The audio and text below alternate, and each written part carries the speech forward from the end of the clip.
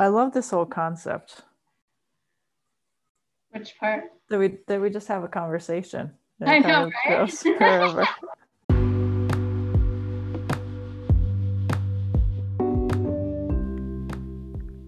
My friend Hannah joins me today on this episode. She is a trauma therapist, so we talk a lot about trauma and therapy, and interestingly enough, climbing. Basically, how everything comes back to climbing and how climbing parallels life and relationships. She also tells us a story about her foray into World Championship obstacle course racing. So give it a listen to hear more about Hannah.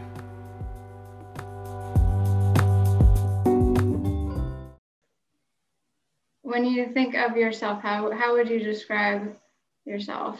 Whether that's in the title of your job or just you as a person? That's a good question. I think that, it's so interesting how people define themselves by their jobs in so many ways. Yeah. And I think that it's really hard to separate myself from the work that I do into two separate entities, because I think that the way I live my life and also the work that I do are so intertwined.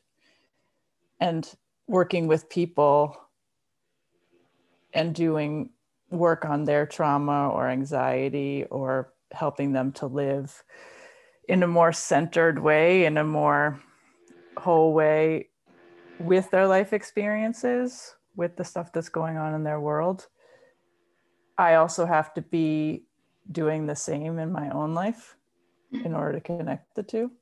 And so I think that really what I do is help people to connect with themselves, with their own body.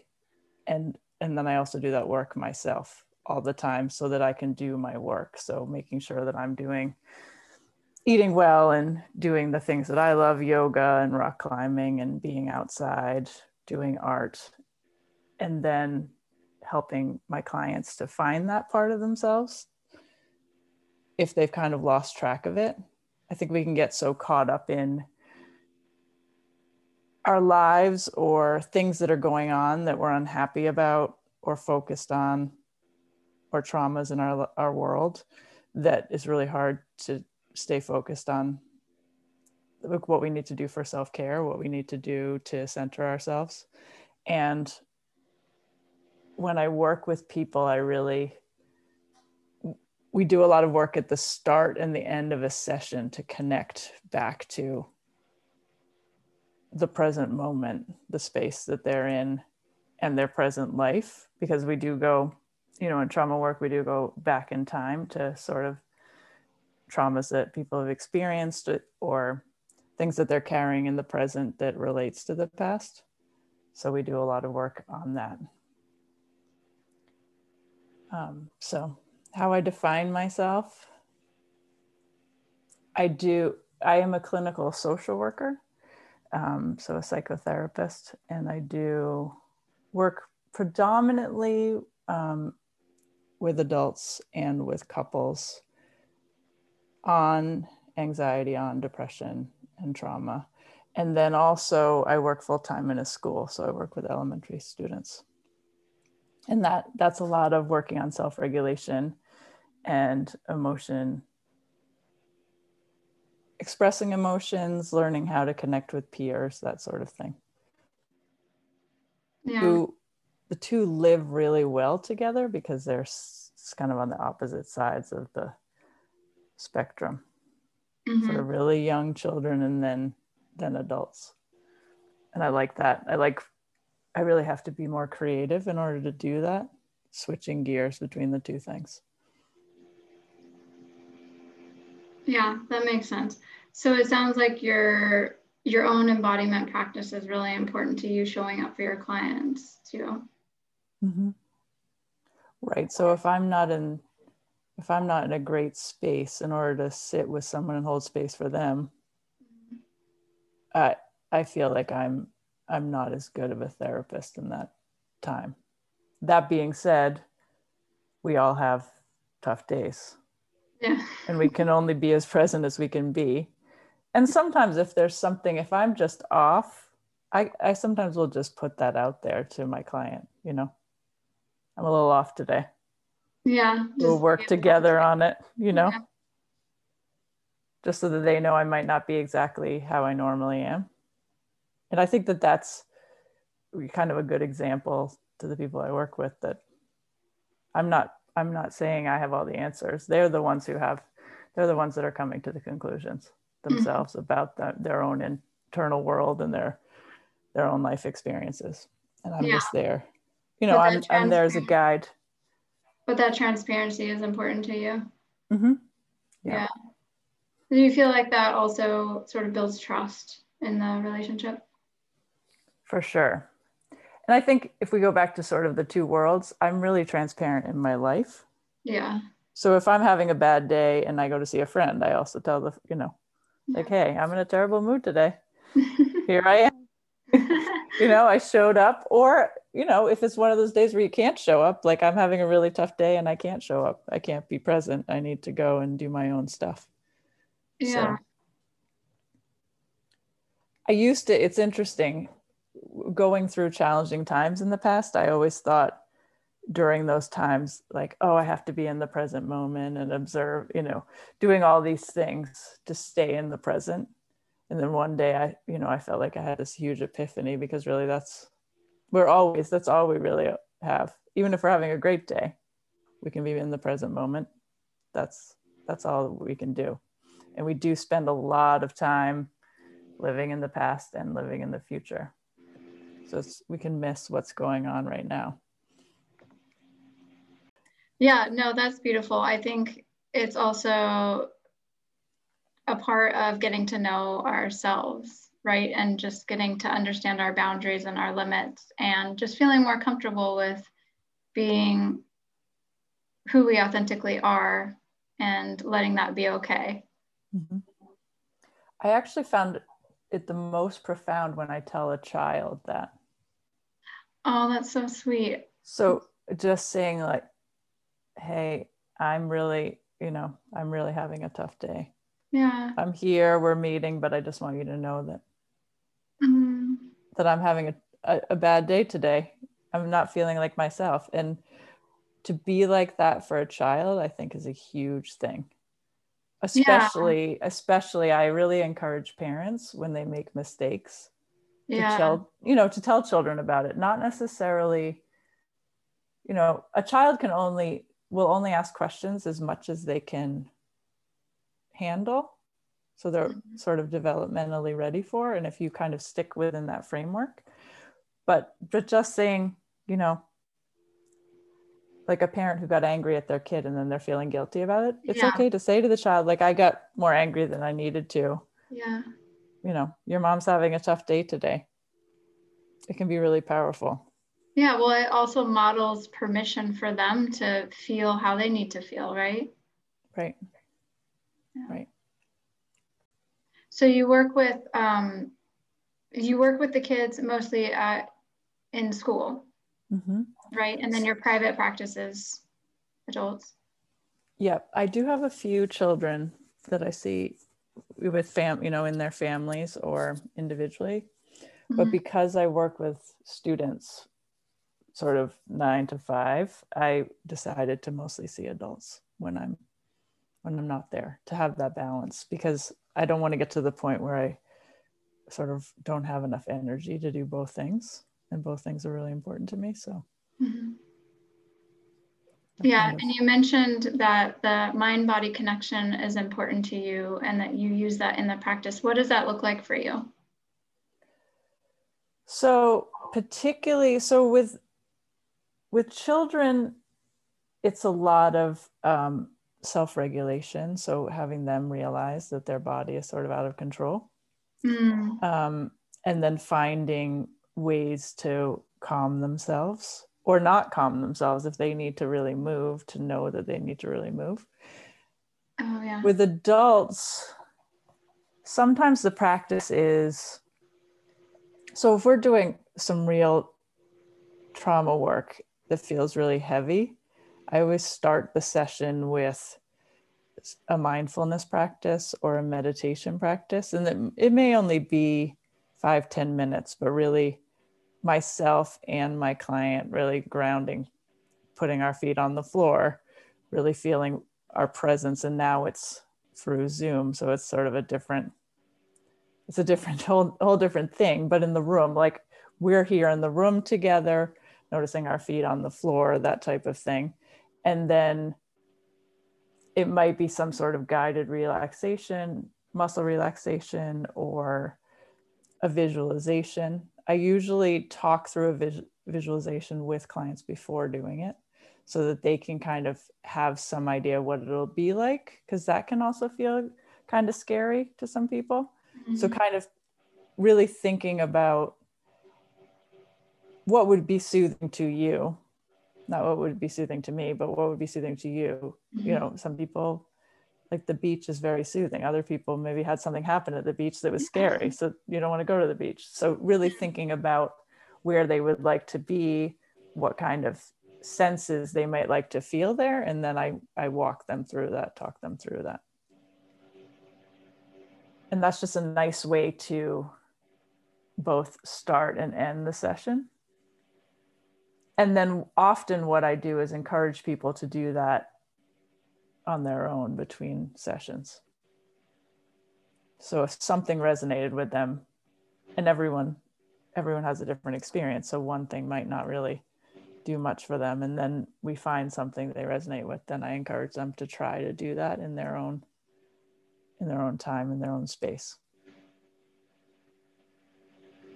So how did the embodiment work come into your life? Is that something that you've always done, or was it something that as you were becoming a therapist, you sort of got involved in? How did that show up for you?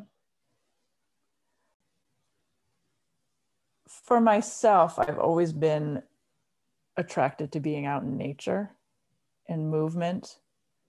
And so I think that it came very holistically along with, as I was sort of leading my own life, doing things for my own body, that when I started to do therapy, the first place I worked was a residential treatment center.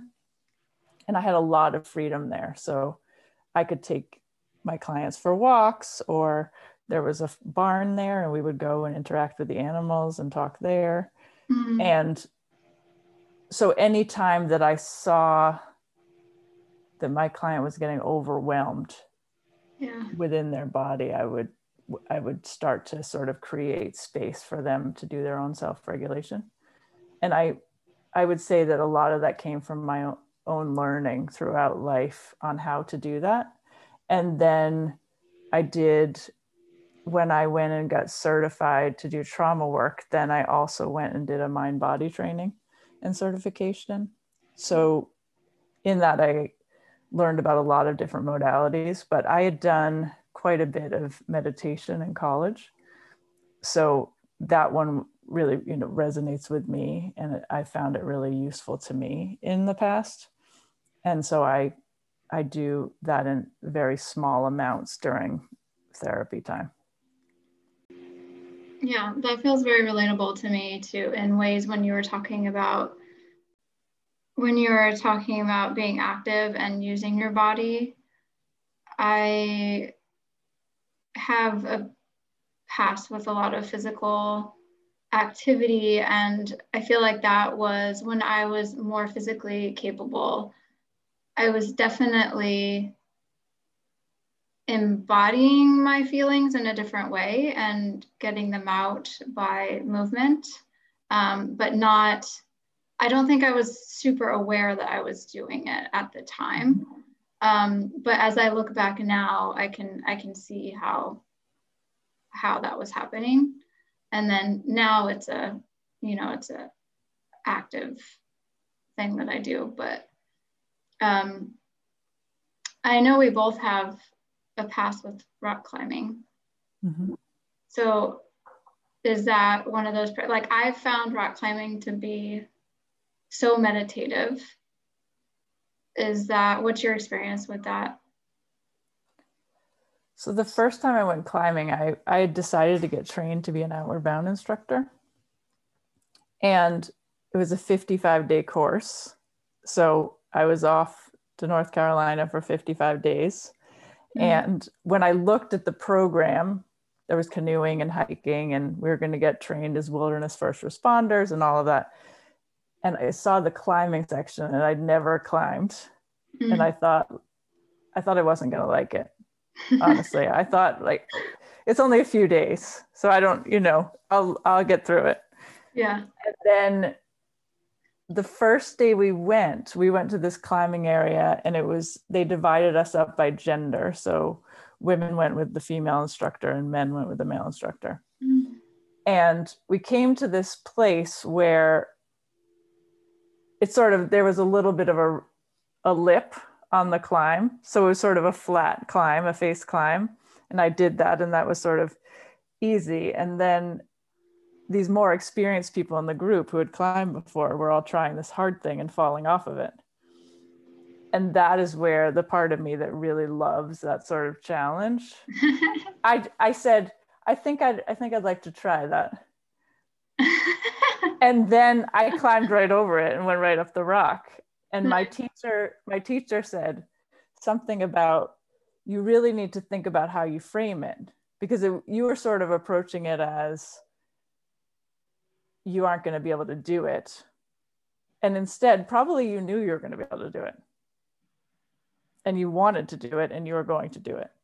And there was something about it, even though you had never done it before, that you thought, I know I can do that.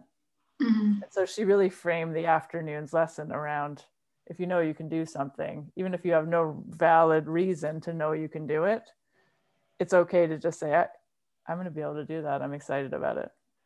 Yeah. And go for it, And so that was sort of, the next day I climbed a multi-pitch, and I got stuck. It was on Table Rock Mountain in North Carolina. And I got stuck in this place where, in retrospect, it was probably like a 5'7" or 5'8", and I couldn't see the person in front of me. I could not see the person below me. And I was just on the rock face all by myself. And I was stuck, and I didn't know if I could do it. And then I did it, and that was it. Like, that was the coolest thing I've ever done. I mean, it was just really, I think what happens on the rock face is really what happens in our life, but it happens so much quicker. Yeah. Like, here's this thing, I have to make a decision where to go. And then I have to believe in myself that I can do it, even though part of me doesn't think it's possible, but yet I know it's possible. And just that balance, and just, you have to be totally present. You're definitely not thinking about the future or what happened or what you had for lunch. You're really right there on the rock. And I once wrote an article about this, which never got published, but there's a column called Modern Love in the New York Times. And so I wrote a whole essay basically about this and a relationship that I had with a climber, and just about how I think there's so many parallels between rock climbing and relationships, in that both people have to be willing to climb. Like, if your rock climbing partner decides they aren't climbing and they're stuck, you really can't help them. Yeah. You can't go give them a boost. You can encourage them like we can in a relationship. Yeah. But the truth is, both of you have to climb in order to continue up the rock. Or both of you have to descend, or both of you have to stop and have lunch. I mean, you have to kind of be on the same page. And so many times, I think, as someone who works with people and I've always sort of been a therapist even before I was a therapist. I always see the best in people, and I always believe that people can do anything. But the truth of the matter is, the person themselves has to believe that. And in relationships, it's really easy to go, I know we can do this. But if two people aren't doing that at the same time, you really can't. Yeah. That's sort of the truth of the matter. So I just think there's so many parallels with just our life experience. I totally agree. I think rock climbing is like endless parallels to life. I wrote a article one time called "Rock Climbing is," wait, what was it called? Oh, rock climbing and brushing your teeth are basically the same thing. I love it. And it really is a lot about that, because it's like the courage that you have to have, and then the discipline, and then the strength, and then the beliefs in yourself. But in particular, that bond that is created between climbing partners is so intense, because you're also putting so much trust into this person. So you're like building a relationship on the trust and the partnership of literally holding each other's life in your hands, in each other's hands. And I like the parallel to a relationship, because it is so similar.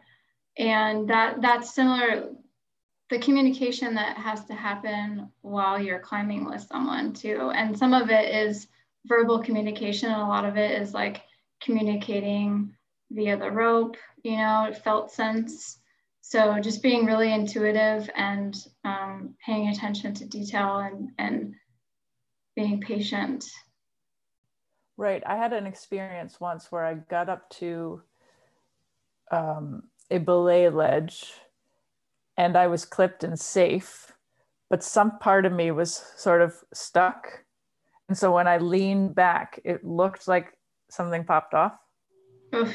So for a split second, so it was sort of like one quick draw was like hooked to something and then popped off, but that had nothing to do with my safety system. Yeah. And having been trained with Outward Bound, I check everything so thoroughly, Sure. I have all that very well down. But regardless, for that 1 second, I felt like I was falling. Yeah. And I remember after that, we sort of got to the top. We had one more pitch to go. And then I just said, I'm done for the day. And I remember thinking it was so nice to have my climbing partner just go, yes, of course you are. Yeah. Because the reality is I started climbing, I went back to climbing the next day, and it was great. Yeah. But it was knowing myself that I just needed to be done and go for a hike. And it wasn't a real emergency. It wasn't a real fear, but it was based, for that moment, I felt like I was falling. So just being able to know myself that much, that sort of forcing it could have, ended in a teary day of climbing, or like a total meltdown, just being stuck on the rock. I just knew that my head was not there. Yeah. And that's so much, again, I mean, there's so many parallels, because you just we can't always be present. We need to know when we just need to be alone, or be in the woods, or be eating our favorite food, whatever our coping skills are, when we need it. Just being able to know that we're done, that we've had enough. I think that's a lifelong skill too. And your needs change depending on your situation, and as you learn more about yourself. And as someone who works with nonviolent communication, that was such a pivotal moment for me to grasp the support of being able to connect to my feelings and needs, and really use those to help me see where my boundaries are, and see what is important to me, and how to take care of myself better, and like better self-care for someone with chronic illness too. When you have a chronic illness, or you're supporting any sort of health condition, that's so essential to get really familiar with where your boundaries are, and what's comfortable with you. And I love how you were saying that, that moment on the rock was your moment to, when you knew that was your standstill for the day. That was where you needed to be done. I've had a lot of interesting moments in climbing, and I honestly had no idea we would go into so much of climbing, but I could talk about it all day. But I don't know if everyone else wants to, but I could, like, we could do a whole nother episode about climbing, I feel like. Yeah, I feel like I learned so much from climbing, but I also wasn't as, when I was climbing, I was still in more of a goal-oriented mode, I guess. How many climbs am I doing? How hard are they? Stuff like that. But I love that you spent time in North Carolina too, because I lived in North Carolina for almost 6 years. And I know the mountain that you're talking about too. I haven't climbed there, but I have hiked around there. One of the coolest parts actually was that when we started our course, we hiked 12 miles, not 12 miles. We hiked for 12 days and we ended up on the top of the mountain. Yeah. And then people were climbing over the edge in their climbing shoes, and they had their climbing shoes on. And I remember they had purple Mythos on very distinctively. And they came over the edge. And I thought to myself, that's crazy. They just came up the side of the rock and we hiked all the way around. Yeah. And then probably 3 days later, I was coming over the top of it. Yeah. You know, I mean. Yeah. And my former self 3 days earlier would have thought that was insane. Yeah. You know? Yeah. That was really, it was really cool to then be there again myself. It just felt so incredible. And when I had hip surgery, and at the time my surgeon said, way after that, many years later, but at the time my surgeon said, I can't be sure that you can, like, if you don't get the surgery, you may not be able to climb or do yoga. 2 things that are important to you. Mm-hmm. Also, the surgery might not work and you might not be able to do those things. I can't promise that you can do those things just because you have the surgery. And so when I came back from the surgery and could climb again, I just had so much more of a deeper appreciation for just climbing without any goal. Like you were talking about, it was very goal centered. Mm-hmm. It really became like, if I went for the day and climbed 3 routes and just was outside and had a wonderful time with my friends and that bond, and I got to be on the rock and climb, I was ecstatic. Mm-hmm. Yeah. The whole climbing itself became a different thing. Yeah. I just thought that was really cool too. That sort of my approach to it became so different too. 100%. I think that that's so common after injuries or health conditions or anything like that too, because you sort of approach things with a different intention. And the intention is really just gratitude. Mm-hmm. And so if I was physically able to climb now or whenever I am able to again, it will be such a different experience for me. Even, anything, climbing or biking or, any of the activities, dance that I would get back to, or even just hiking, even just going for walks for me is such a different experience when I was healthy. Yeah. I just understand more how magical it is. Right. Tell me more about the hip injury. Like, how do you think that changed your life? So I probably had the injury for about 2 years before I got it fixed. And part of that was because I went through this crazy medical system of, I was in a car accident. And when I said that I was having shooting pain, like I was being stabbed by a knife in my hip, I was told that I was just really sore because I was in a car accident. Mm-hmm. And I tried to explain to them that I was an athlete and that I have a pretty high pain tolerance. So I'm not just sort of like complaining that I'm sore. I was sort of looked at like, I felt like some of the doctors looked at me as if I was just complaining about soreness. And so about a year went by, and then a family friend who's a surgeon, I told him my symptoms, and he told me my exact injury at a non-med, we were just hanging out. Yeah. Like having a cookout, basically. Uh-huh. He just diagnosed me and said, you need to go to this particular surgeon in Boston. And then I went to him and he said, yeah, that's what you've got. So I had torn my labrum. And then it took me a while to be sure. I'd never had anesthesia before, and that felt pretty intimidating to me. And it's considered elective surgery. And so I had to kind of ponder that. When they got in there, there was also a torn ligament. But I will say that I'm very happy that I did do it in the end. Because you can get arthritis either way, without doing it, with doing it, all these things.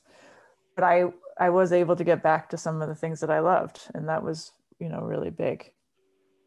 But I also learned during that process that if I hadn't been able to, I would have had new things. Yeah. I would have found new things that really made me happy. I love that. And since that surgery, for a couple of years, I was obstacle course racing, and I ended up competing in the world championships for obstacle course racing. Wait, what? Yes. Hold on. I feel like I need to know more about this. So I was injured with a different injury. So I'd had the hip surgery a number of years had gone by. Then I hurt my ankle just doing something dumb at the climbing gym. Okay. And I had a bad sprained ankle, which typically takes me about a year if I get a bad sprained ankle to really heal it properly. And so a friend of mine invited me to go to Hawaii with him. And I figured there's nothing wrong with going to Hawaii. Okay, let's do that. And so off I went to Hawaii, and he was competing in a Spartan race. And so I had a cast, like a little brace on, and I decided I'd volunteer the first day. And then the second day they said I could race for free. So I said, okay, well, maybe I'll just do it, but walk. So then I did that. And then a few weeks later, I decided to actually run a race because it was so fun. And how did you get from that to almost to world championships? So the world championships you can earn by coming in, at the time, I think you had to come in top 10 in a race before the world championships, which is a separate organization, the Obstacle Course Racing World Championships. So you can qualify in a bunch of different obstacle races. And I was running a race, and at the start in Vermont, and I was running in this race. And at the start, I kind of eyed up the other competitors and figured out who I thought was going to win. And then I realized about halfway through the race that I hadn't seen any of them, which meant they were behind me. So at one point I just thought to myself, I guess I better just speed up because I might actually be doing pretty good. And when I finished, I had come in 6th place, female. And so, then I found out from my friend who was waiting at the finish line, who almost missed it because he had run the day before and he was having a beer up the mountain. And then he suddenly saw me go by and he was like, "You're way too early. I wasn't expecting you." But it was just one of those days where I don't know, everything fell into place. Yeah. And so we went to Canada and competed in that. It was 14 miles with 46 crazy obstacles. Wow. And it was just, every time I did one, and I don't know if I'll ever do one again or not, but every time I did one, it was just such an adventure. I never looked at the map first, so I had no idea what was coming. I just came around a corner and there would be some obstacle and I had to figure it out. Wow. And I love a challenge. I love that, being outside your comfort zone, which is very much what Outward Bound is built upon. And trying to solve a problem. I think that like creative way, like how do I get my body to get through this thing? Yeah. I jump, and then you have that moment of, what if I fall? Yeah. Okay, what if I do? What if I do fall? Then I get up and keep going. you know, and it's again, it's such a parallel to life, is that we have so many opportunities like that. I mean, that's why I decided to do this, right? I'd never done a podcast before. And I said, why not? This sounds like it would be really fun. And also, you know, a little intimidating and different, but why not? Yeah, you mentioned that when we were talking before about kind of taking on challenges that seem interesting to you. And you told me a story about the Story Slam. Mm-hmm. Do you want to talk about that? Sure. Because I think it's a good story. A few years ago, I was single and dating, and I was invited to a Story Slam. And so I went, and the person I was with was I guess this was his thing. So he was very experienced with doing Story Slams. And so he was very excited to sort of have that be a place where maybe he could show off one of his skills on a date. And the theme of the night was without a net. And so the woman came by, and I didn't know this when I said I would go on this date, but the people who were in the Story Slam are just people in the audience. And so this woman kept coming by and saying, do you want to put your name in the hat? We're going to pull 10 names out. And the first time she came by, I thought, no, I don't really need to. But then she sort of gave me the form and left it. And then I sat there sitting and thinking and thought, I probably should just put my name in there. What is it going to hurt? And again, this could be really crazy and scary, but I mean, why not? So I put my name in, and 9 people went, and then the last name called was mine. So I stood up on the stage and I told everyone that it was my first time ever. And so I got a big, you know, bunch of people cheering, which was great. And then I felt like I could just tell my story. And so I told this story about dog sledding. I went on this, my mom had told my father that she really would like to go dog sledding. And what I think she imagined was really going with my dad on a romantic ride in a dog sled. But instead, for Christmas, my dad gave us an overnight dog sledding trip. My mom and I, he didn't come.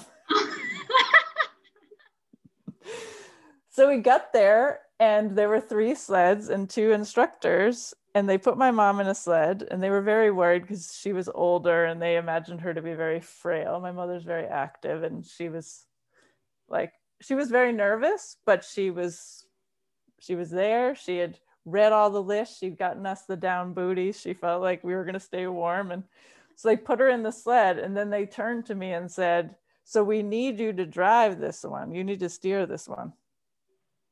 And there's just a little wooden bar, and I had to stand on it and wrap the rope around my hand. And they said, if you fall off, don't let go, because we'll lose the sled with your mother in it.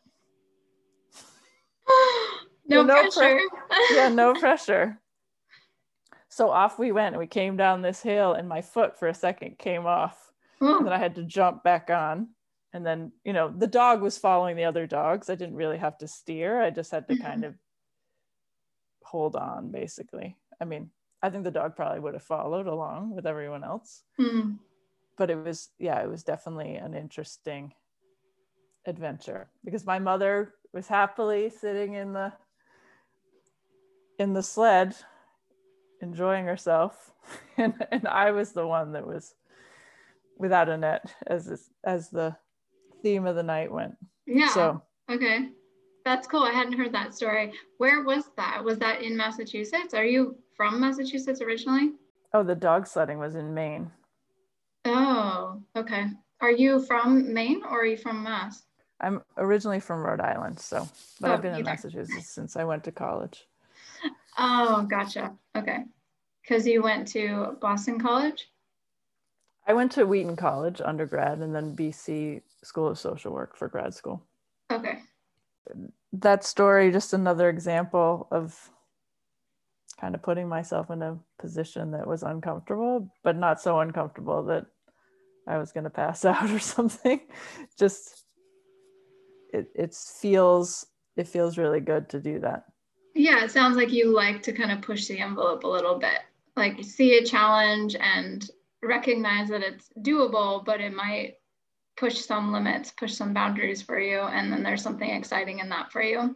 I feel like, not to bring everything back to climbing, but really, I also feel like that a lot of climbers have that, because I feel like you sort of need to have that type of an attitude to want to do something like that. There are risks, but it's also perceived as more, I think, more risky than it is or needs to be, because there are, if you know what you're doing and you know the safety protocols, there's still risk, right? A rock could fall on your head or fall off the face, but there's also a lot that we know about how to be safe. Yeah. Mm-hmm. Yeah, definitely. Unless you're free climbing, solo climbing like El Capitan, and then you're just crazy. Right. Well, right. that's never going to happen. And that's, I mean, even just as I think about it, sort of my quote unquote bigger climb, you know, I may not do any huge climbs going forward, or I might. I don't feel like I have to hold on to a certain expectation. Yeah. If some opportunity comes up, I've been fortunate that I've been able to climb all around the country. I went on a trip and climbed in Spain at one point, in Portugal. But also I'm happy to climb a rock down the street. Exactly. Or just be with people who are climbing. And yeah, it's totally a different community. It's a different type of experience. Yeah, we talked about that a little bit before, that how amazing the climbing community is. Yep. It's definitely a really sweet community. Well, and one of the things that I was thinking while we were talking about the climbing or about that story slam I did. Yeah. That's what I love about my work, is that every time I have a new client, it's a new fresh experience. And I get really excited about needing to think about things differently every time and creatively. And maybe there might be something that comes up for someone that I think, oh, I'm not really sure what the best thing for this person is. And then I do a lot of problem solving and also listening to the person and what they're telling me they need. And being able to do that it's as part of my work to be creative in that way, I think is really good. Like, I often take couples who are super challenging. They might be referred to me with sort of a caveat of, this is going to be really hard. And my attitude is, great, let's go. I'm excited. Yeah, I can see that. That makes sense to me, that challenge would be welcomed. Yep. I mean, you can't do that all the time. You wouldn't want, when doing trauma work, you wouldn't want to, it's very hard to do, sort of see if everyone you're seeing has had like really traumatic experiences recently. That is, I think, not the right balance. It's finding that right balance. I see. Yeah. You know, some of my students at school have very basic things going on. They're sad because their parents are getting divorced, or they're just having a bad day and they need a little support. And that's important for the balance of the work that I do.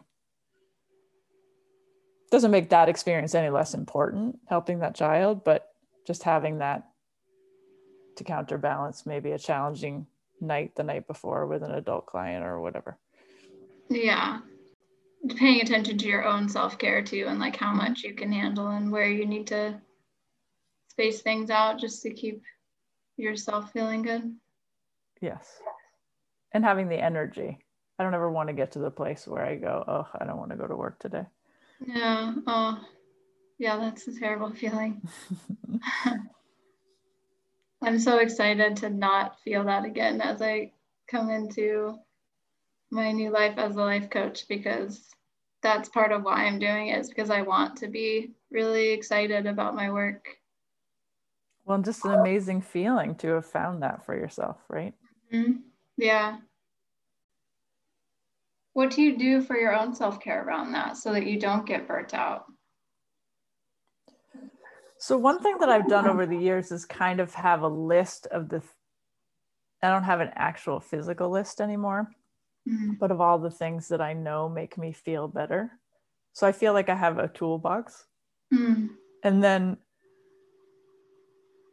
and not feeling too tied to one thing. So for me, and some people like a schedule. So I do this for self-care Monday, I do this for self-care Tuesday. For me, that feels too constricting, and then I'm going to fight against it and maybe not do it at all. So instead, I often have sort of in non-COVID times, I have supplies in my bag that I can do a multitude of things. So I might have my climbing gear in my bag. I could go to the gym or have yoga clothes.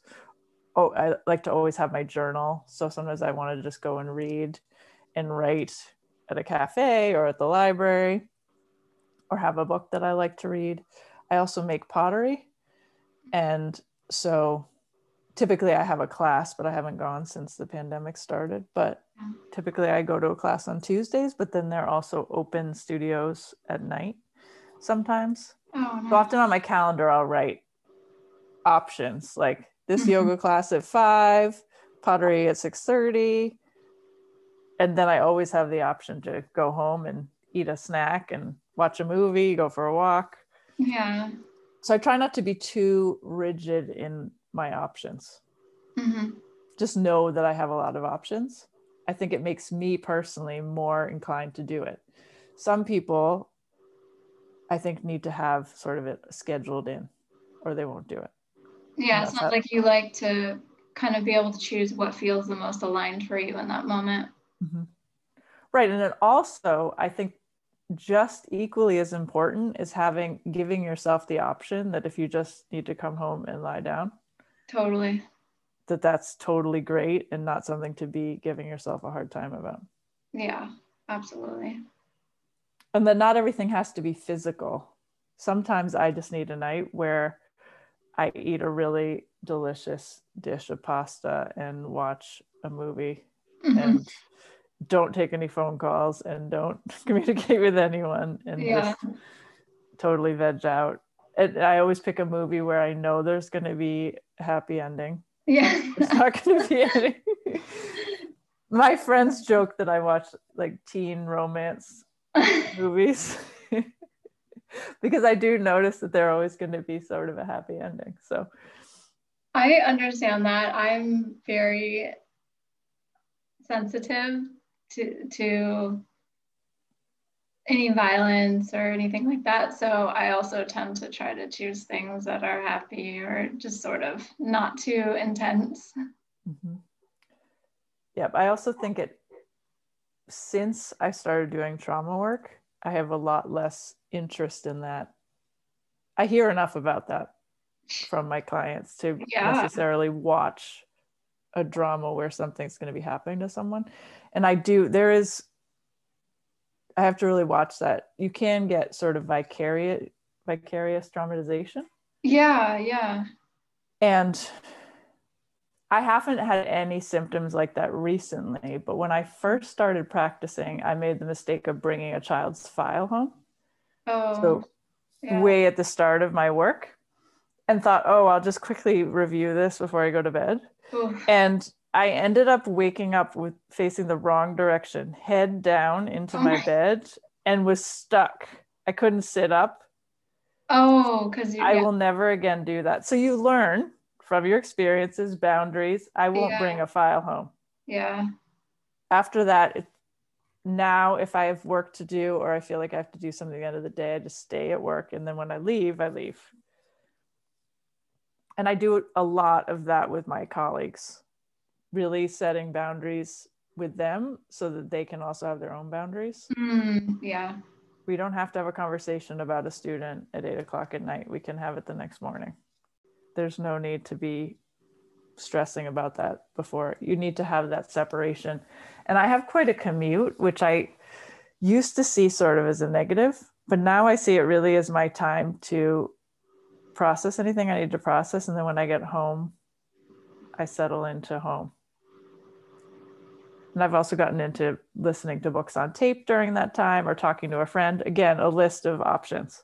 Processing the day, talk to a friend, listen to something, or just listen to the radio and sing in the car, do a little car dancing.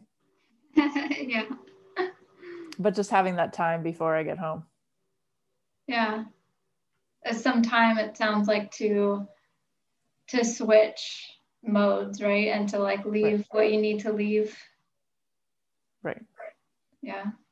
I think over time you learn that you are a therapist, and yes, you help people, but also there's only so much you can do. It's really the individuals who you're working with that are going to do the work and or not do the work. Yeah. And that me stressing about it at home doesn't actually help anyone and hurts me. Yeah. Yeah, I mean, it's the, you put your own oxygen mask on first thing too, right? Like taking care of yourself so that you can then show up for others. Yeah, that was one of the best things I learned in grad school, actually, was to really notice if you feel exhausted in a session, probably you're working too hard. Because maybe the other person isn't doing any work. So you're trying to, which is definitely a tendency when you first start out, and I definitely did it, is just trying to think of every possible thing in one session to help the person, which is just very exhausting, instead of just being there with the person, being present with the person, and letting them really think about what they're talking about when they leave. And then maybe the next time they'll have more to give, or being honest. I'm honest with people a lot. If you don't feel like now's the time to do the work, let's not do the work right now. Yeah. Or if I'm not the right match for you, that's also totally fine. And I want people to tell me that. Has that happened to you? Yes. Times where you've either decided you can't work with someone, or it just doesn't seem like a fit? Or specifically, you were talking about how maybe it's just not, the time isn't right for them. For sure. I definitely have had people that, well, people tell me that in a couple of ways. One is they just don't come to the session. Okay. Yeah. So that's either I'm not a good fit or it's not a good time. I did in the past have someone call one time and say that I'd encouraged them they were having some substance issues, and I had encouraged them to get treatment for that. Mm-hmm. And they called and told the administrative assistant that they didn't want to do that right now. They wanted to continue drinking. Mm-hmm. And I thought that was really great, actually, because I believe that when they decide that they do want to do the work, mm-hmm. when they do want to get some treatment, that they will be more open to it then, because they had that ownership of really saying that they weren't in a place. Mm. To acknowledge that, I think, is huge. Yeah. And just to say, it's not for me right now. And that speaks to a lot of things, right? Because drinking is numbing, and for whatever reason, that was too scary. The thought of stopping that in order to get the things that they wanted by coming to treatment. So yeah. I think that's huge. And other times I've encouraged people to be sort of done. Okay. Yeah. Termination can be a really hard thing. Like, what if I stop coming to work with you and something happens? It's sort of, that's been the approach. And I think that'll probably come up in coaching too. Mm-hmm. Yeah. I have to remind people that they have the skills. And also, worst case scenario, you call and you see if you can come in. Yeah. Yeah. But with some people, I'll do kind of a 3 weeks, 4 weeks, 5 weeks. Mm-hmm. They don't see me for that long. And then I ask if they're really nervous about being done. Did you have an emergency in the 5 weeks? Uh-huh. Did you need to call me? Well, no. I use that skill that I've learned to do, and it worked.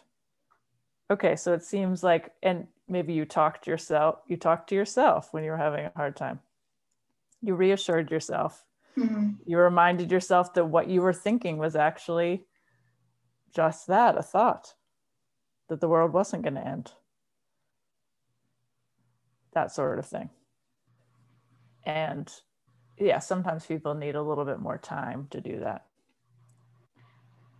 Yeah, but it sounds like what it's also doing is empowering them. Right. And it's giving them an actual opportunity to see the empowerment that they do have and that they can show up for themselves when they need to. But if they don't have that space to explore that, then they may not fully know that yet. I think a really good therapist is one that is not needed. Yeah. Right? Yeah. If the person believes in themselves and they've learned the skills, they don't need you anymore. Mm. And if they see it as they did the work, Right. then really that's the goal. I don't want anyone to think that I didn't do the work. Yeah. I was there. I'm so honored that people will take that journey with me. Yeah. Through things that maybe they've never talked to anyone about before, that Yeah. they feel great shame about, guilt about, whatever. Mm-hmm. But their actual work is their own. And I really see the parallel with your work as a coach in that too. 100%. Yeah, absolutely. Right, because coaching, you could encourage them every day, but if they don't believe that they are going to do whatever it is you're helping to coach them to do, it's not going to happen. Like you were saying, as a therapist, similarly as a coach, like I'm not there to give any answers. I'm not there to give any advice. I'm not there to tell you anything. I'm just there to remind you of what you already have, what you already know, and what you can already do. And it's already there. And then it's just a matter of me asking the right questions for you to find the information that you already have. Right. A lot of my work with trauma, and I would think this would happen with chronic illness as well. So many people have not believed the symptoms of my clients, or have not believed that their behavior or their attitudes or their life experiences were real. And so often they don't trust themselves. And there's this real disconnect between their body and their mind. So their body is this thing that's not doing what they want it to do in some ways. And also there may be a trauma related to the body, but there may not be. And then people have doubted them. So I might be working with someone who's gone to multiple therapists who kind of downplayed their trauma, because trauma is not necessarily some huge thing. It's all in how we experience something. So my experience of something, the person next to me might have the same experience, and that might go with them into the future. And for me, it might sort of last for 30 days, which can be kind of an acute phase. And then I move on with my life and I don't even think about it again. And I don't have any internal, I'm not holding it, nothing. But the person next to me may feel really traumatized by it. Yeah. And so a lot of what I help people do is really get back to listening to themselves and their own bodies, because people have doubted what they're saying. And I would think this would be the same with a chronic illness, especially in the diagnostic phase. And sometimes I work with people who also have some kind of illness and maybe weren't believed, like, oh, this is psychosomatic, you need to see a therapist. And if someone's sent to me in that situation, I still want them to explore the physical. I mean, I had a client who was having major heart issues, like pains, and felt like they were having a stroke or a seizure, you know, and they were just sort of sent to me for treatment. I don't want to treat someone for a panic disorder if they also have a heart issue going on. So I'm happy to treat them and help them to make it, you know, if they have a panic attack, how to deal with it. So I have sort of specific things I might teach them educationally around that, and then we might work on it. But I also, at the same time, want them to go to a doctor who listens to what they have to say and really gives them a thorough workup for the medical side. And so what I do a lot is helping people to be more intuitive about themselves, because they've been taught to doubt what they feel, what they think, what their body is doing. Mm-hmm. So if someone comes to me and they're having chronic pain and they're also depressed, doesn't mean they're not having chronic pain. The chronic pain is real. Mm-hmm. It may be linked to the depression, yeah. But it's sort of working through that and going, listen to what your body's saying, but also let's think about how you can respond. Like we're talking about that self-care. How can you then respond to your body when it's talking to you, when it's giving you a message? And the answer might not always be rest. Sometimes we have to go, okay, body, you're not feeling great today, and I can still go and do this thing that I need to do. Mm-hmm. Yeah. But also some other day it might be, I have to rest today.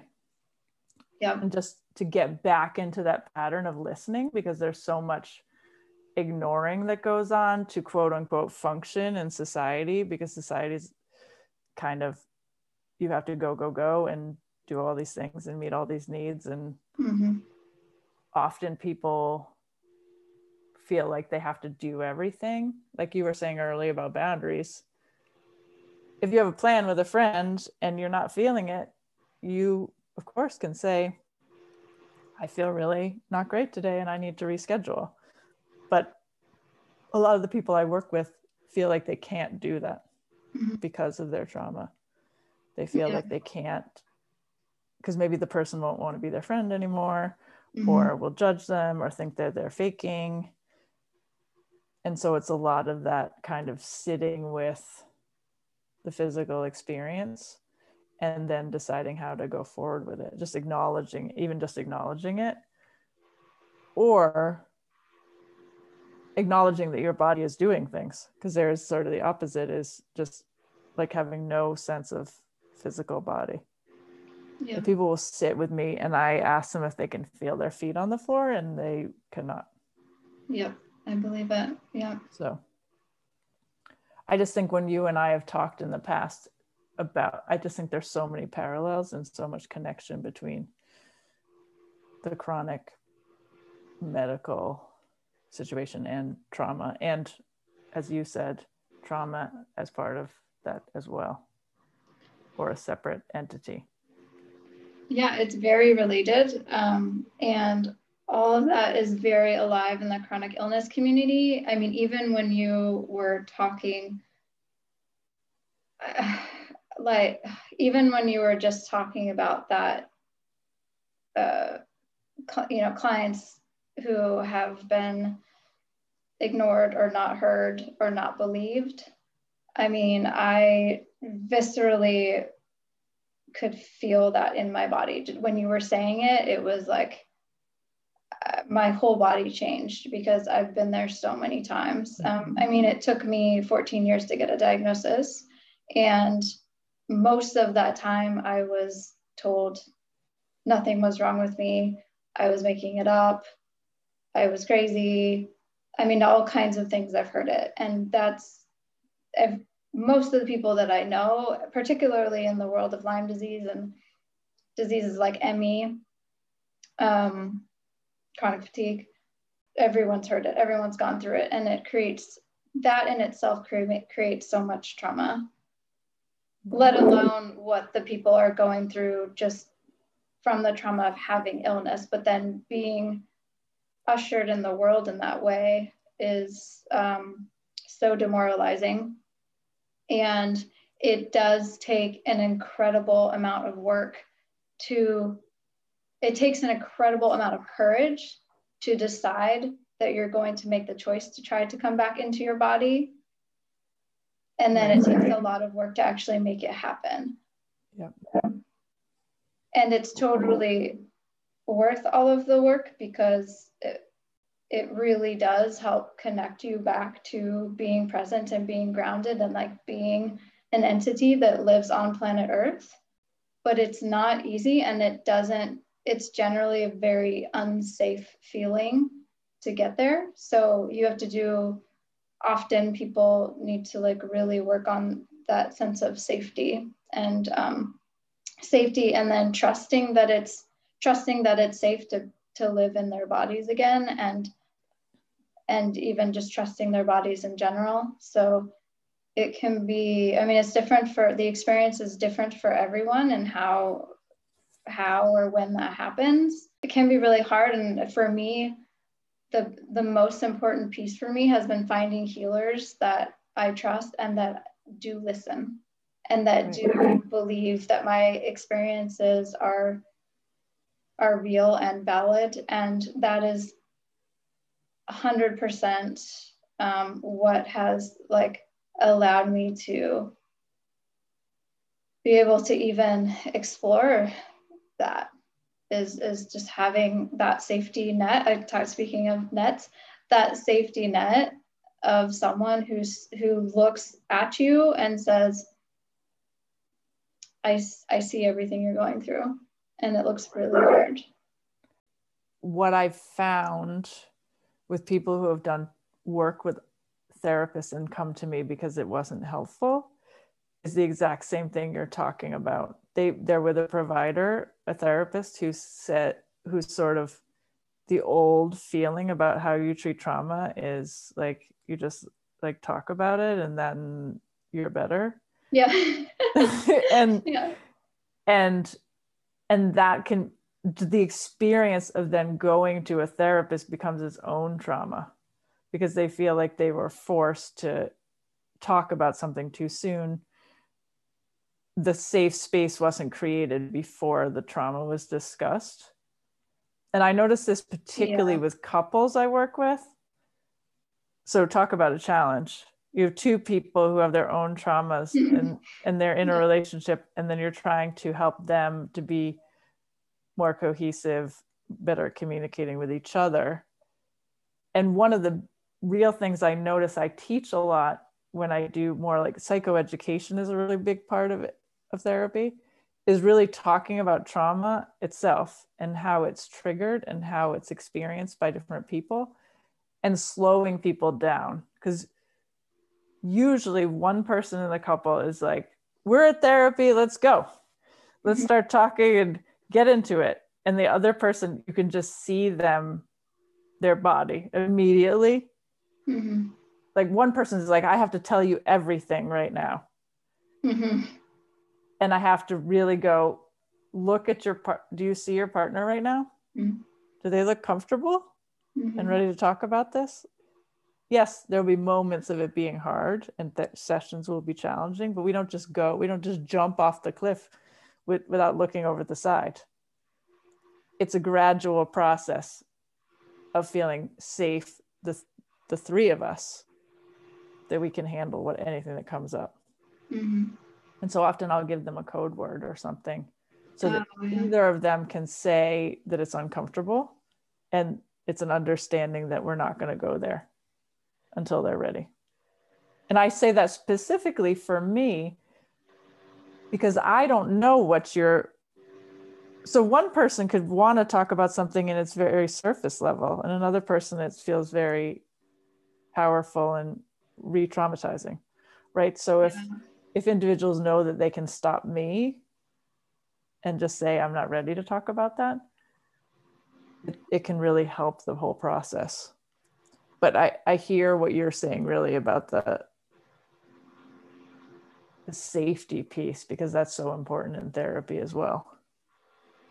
And it does take time. And also if people have had hard experiences with past therapists, of course, coming to me, it feels scary and intimidating. I mean, I always tell my clients, when I, as a therapist, go to therapy, I'm scared to go to therapy and find a new therapist and tell them stuff, and I'm not sure about it. Yeah. So obviously I'm on board with therapy. I do this for work, but it's still, for me, it's still intimidating. So of course it's intimidating, especially if they've had an experience that didn't go well. That's one of my first questions. Yeah. Did you go to therapy? Was it a positive experience? If it was, what did that therapist do? Oh, yeah. That made you feel safe, that made you feel heard. You know, if someone's already met with someone a lot and they did cognitive behavioral therapy and the person really resonated with that, great.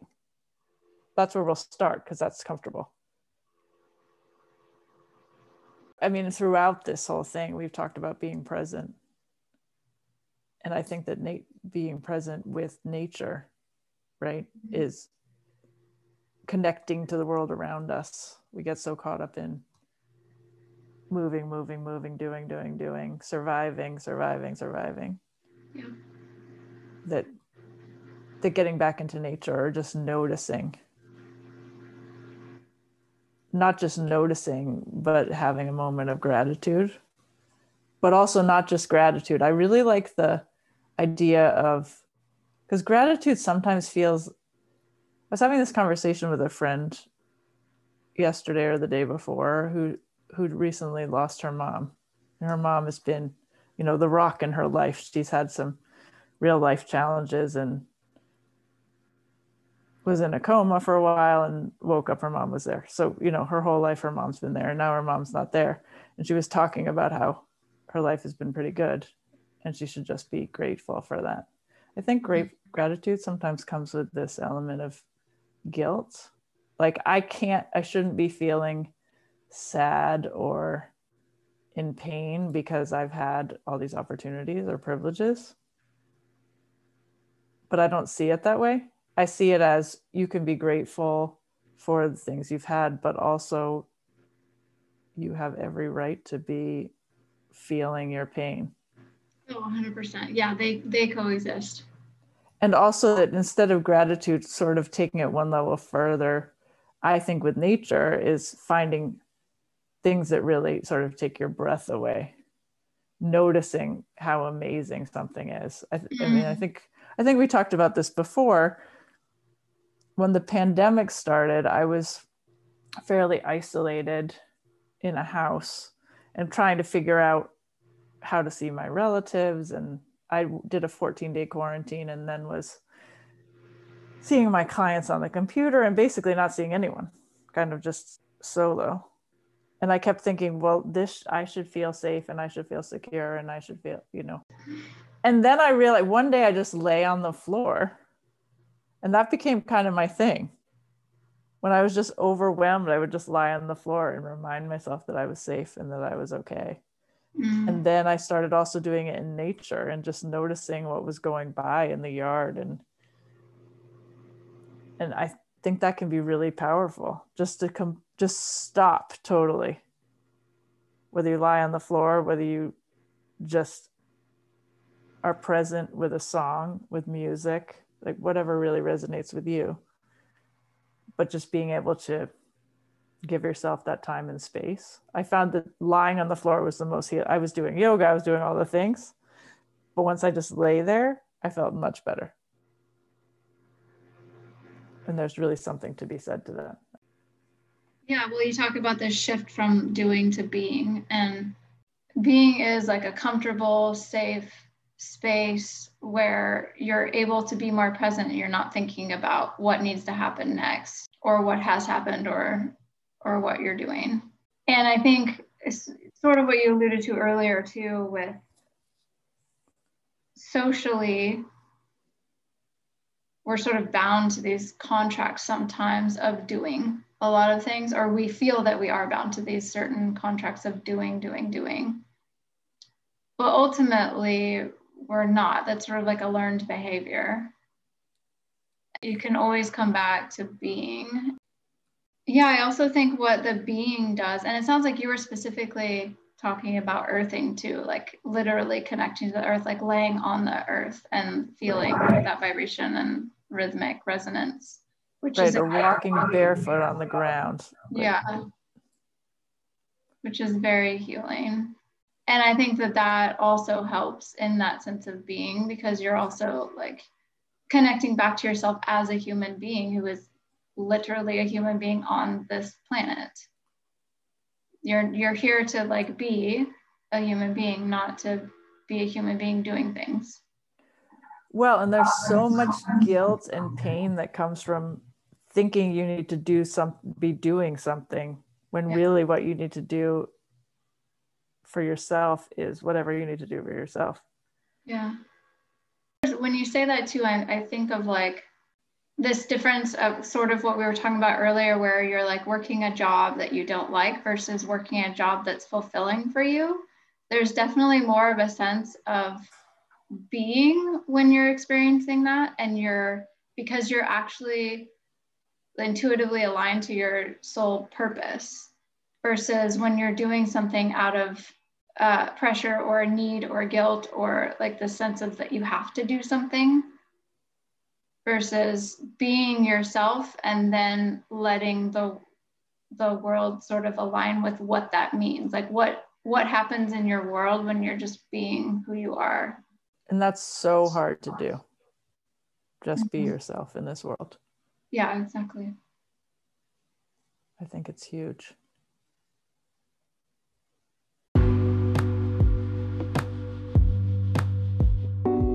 What was that like for you?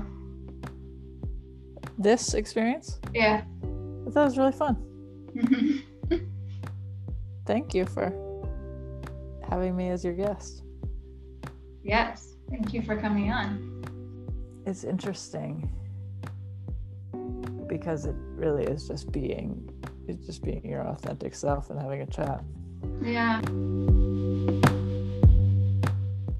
I thought I'd share that the way your microphone is right now, it looks like bigger than your head. It's awesome. It's like, wow, she really takes this microphone very seriously. She's got this giant. I love this microphone.